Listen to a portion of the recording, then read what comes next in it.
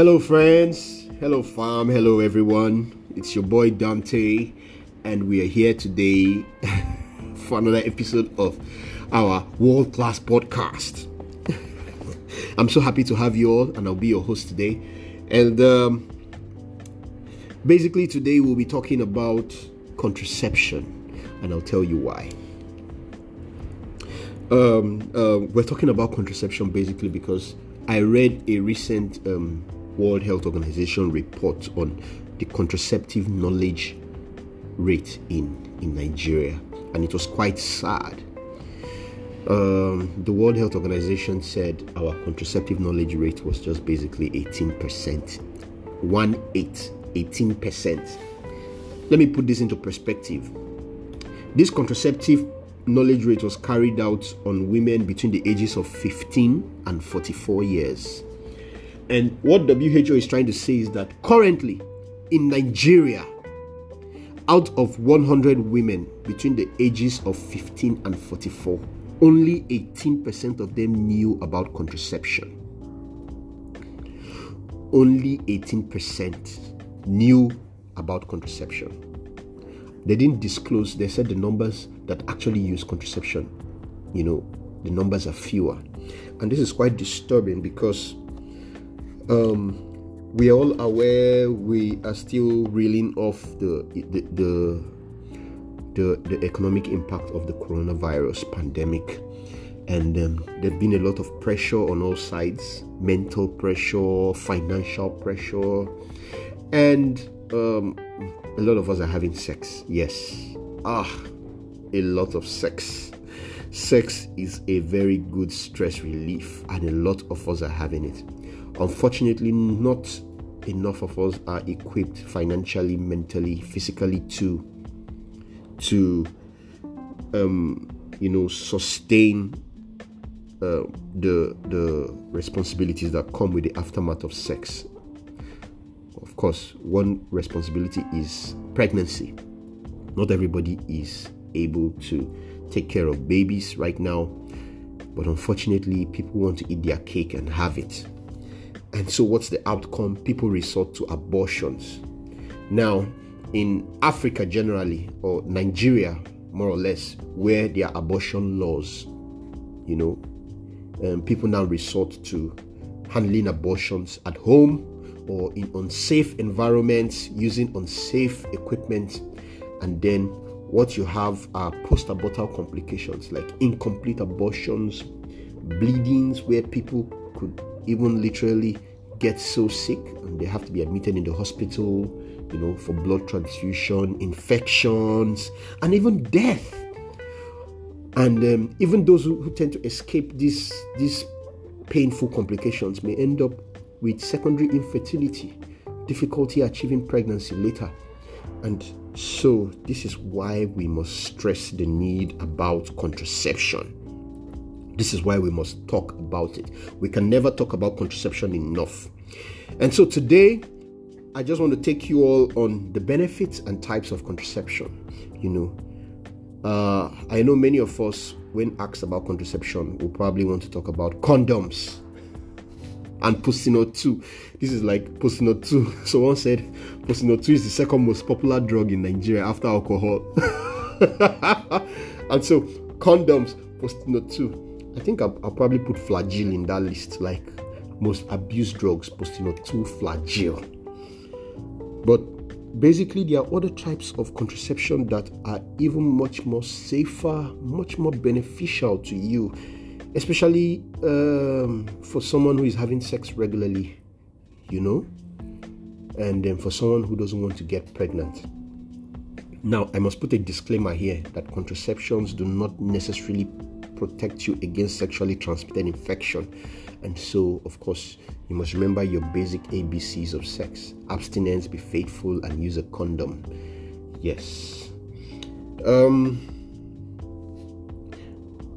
Before I go into the types of contraception, I just want to bust some bubbles about abortion.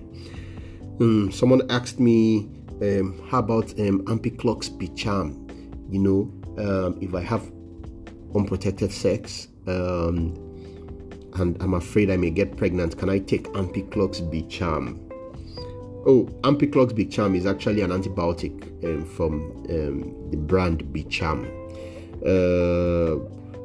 Some people claim that Ampiclox helps prevent pregnancy. Some even go as far as saying it helps abort pregnancy. These claims are unfounded. Like, there is no scientific evidence that these claims should be sustained. There is no scientific evidence that Ampiclox will help prevent pregnancy or abort pregnancy. Also, the claims about Chelsea gene, a dry gene. People say if you're pregnant, you take Chelsea gene, you have an abortion. These are quite unfounded claims. Also, Schweppes. Schweppes is an interesting product. It's a soft drink that contains quinine. I'm sure most of us know about it. The truth is that yes, indeed, quinine is an it's an abortifacient.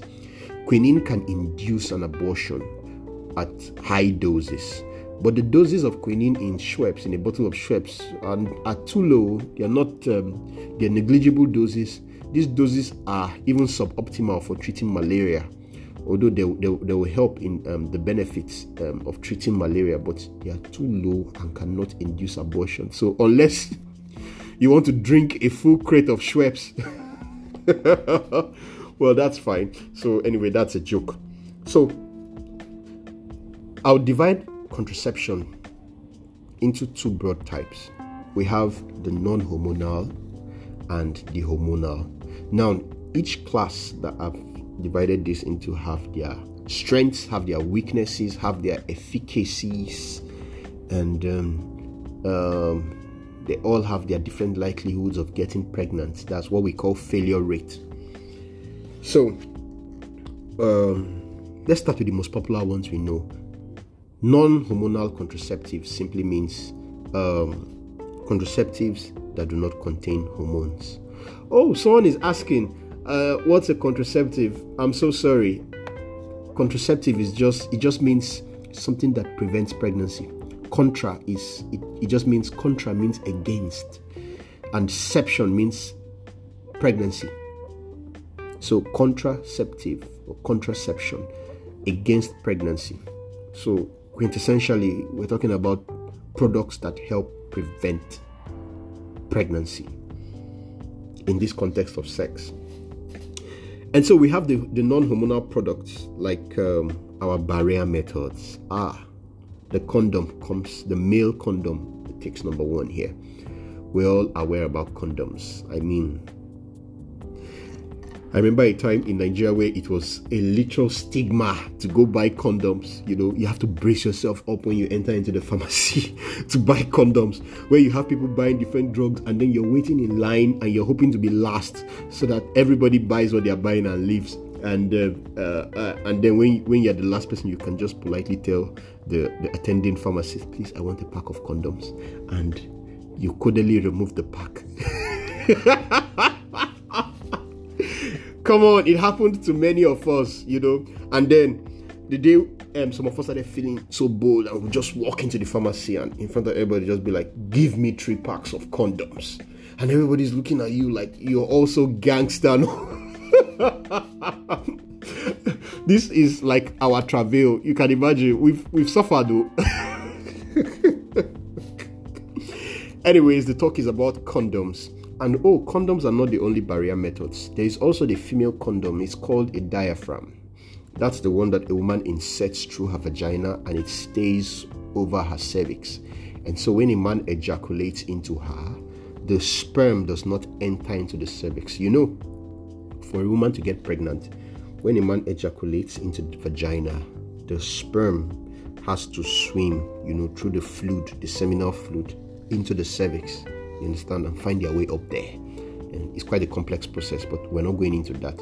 So the basis for a diaphragm is that the diaphragm just stands at the gate of the cervix and prevents anything from entering. And so condoms and diaphragms and contraceptive sponges, these are the barrier methods. Now, the beautiful thing about barrier methods, especially male condoms, is that barrier methods also confer the ability to protect you against pregnancy, protect you against sexually transmitted infection. Condoms are quite effective in protecting against most sexually transmitted infections, and if used properly, are very, very, very, very helpful. But of course, in terms of pregnancy failure rates, the failure rate is low. I mean, a condom can burst, a condom can leak, and then depending on how the condom is worn, the sperm can egress, from the tip of the condom into,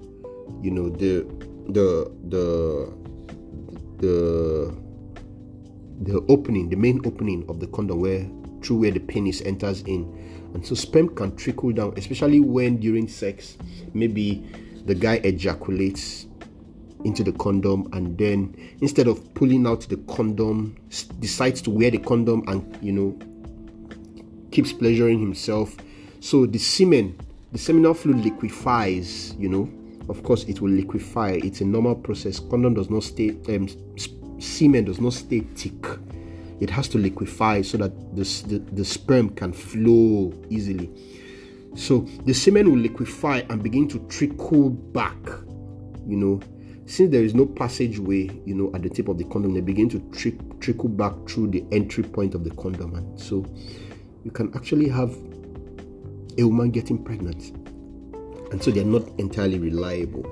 But of course, their benefit basically is protecting against sexually transmitted infection. So most STIs, can be prevented by using a condom appropriately. But man, how many Nigerian people they use condom? No lie. How many Africans use condom? Many of us like raw sex. You hear stories. It's not sweet, Joe. It's not sweet. See their mouth like sweet. It's not sweet. Penis with condom is not sweet. How many Nigerians actually use condom? There are very few. Forget it. There are very few. Or you belong to those class of people. You have a friend that comes with you, and the first night you use condom. Yeah, you use condom very well. Then the next morning, you suddenly develop this aura of trust, and you decide to go in without the condom. We've caught you now.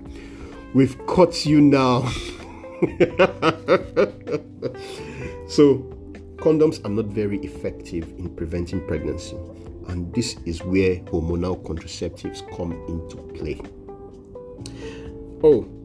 Of course, before we go into the hormonal contraceptives, I want to talk about one popular contraceptive called the IUCD. IUCD means intrauterine contraceptive device. It's a special tiny device, that is usually inserted through the vagina, through the cervix, to go into the womb where it stays. The IUCD helps prevent pregnancy. It's a very, very good product. Like, I have a friend who has been on IUCD for 5 years. Like, it is so effective, but it is not 100% effective, of course. But for her case, I see her case as a peculiar case. Her IUCD is so effective, she doesn't get pregnant. Literally doesn't get pregnant. She's been having unprotected sexual intercourse for over 3 years. And she's a very, very, very sexually active person. Unprotected sexual intercourse for years, and she's not getting pregnant. That's how effective the IUCD is. And the IUCD doesn't give her any problems. She doesn't even remember it is there. As a matter of fact, she has to set reminders, to go for her periodic change. I think she just got to change her IUCD towards the end of last year. And it's amazing. IUCD is actually amazing for a lot of people. But for some other people, IUCD may not be so good.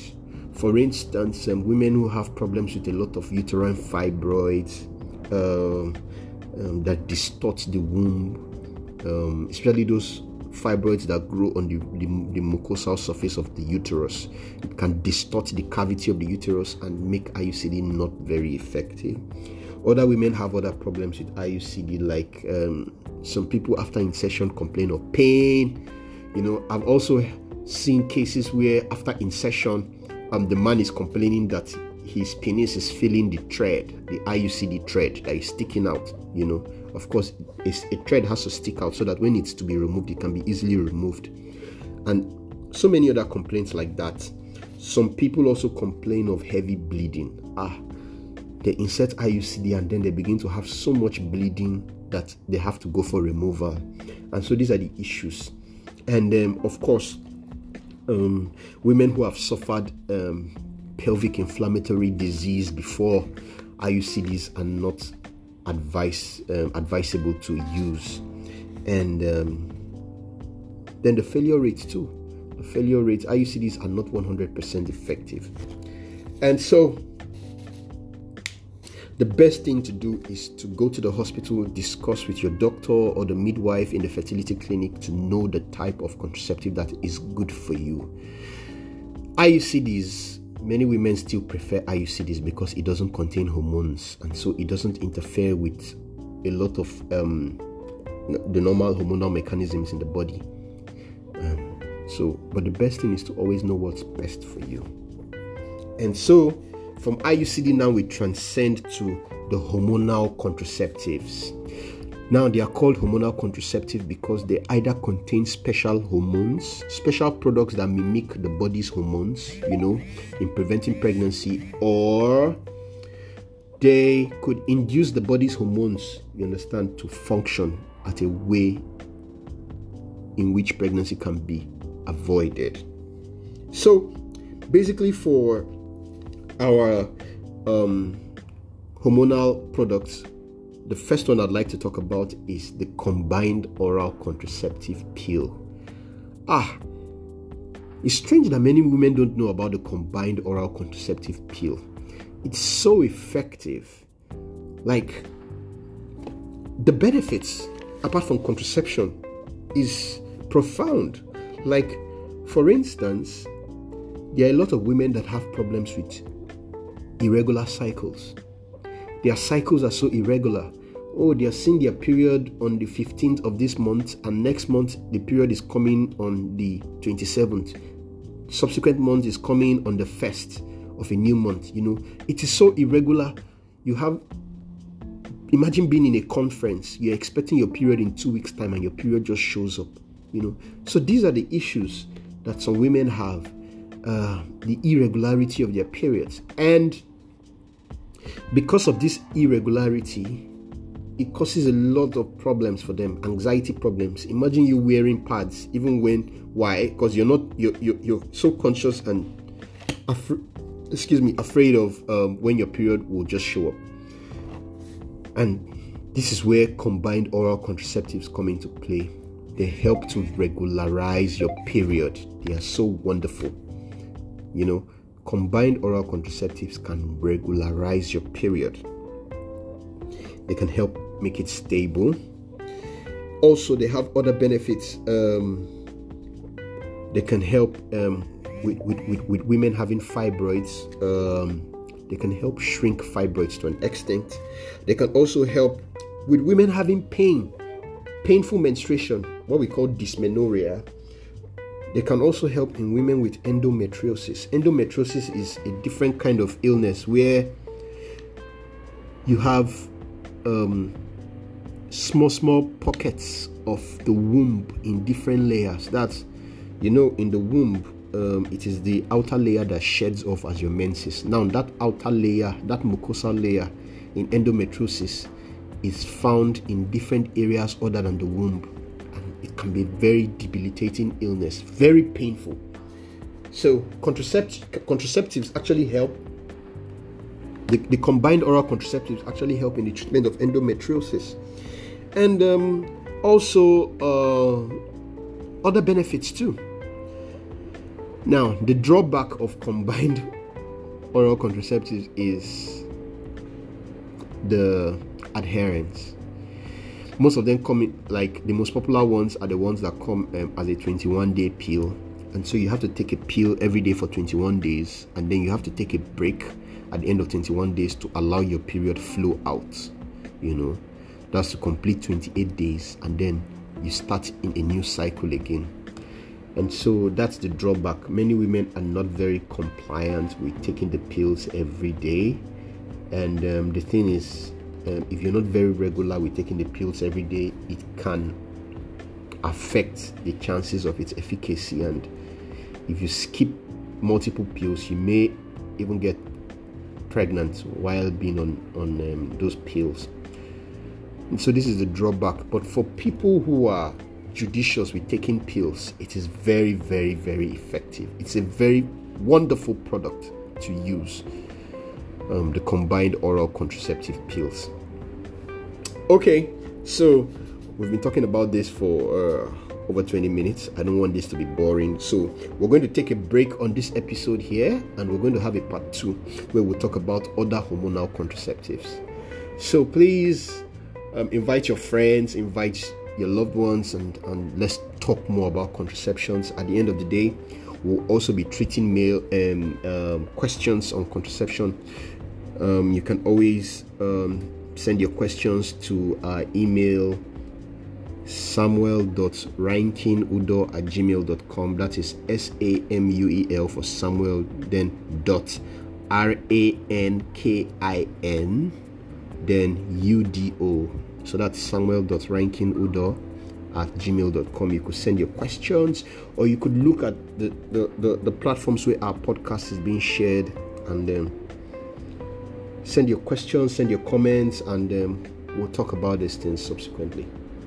All right, fam. So I'll see you at the next recording, the next part of the podcast.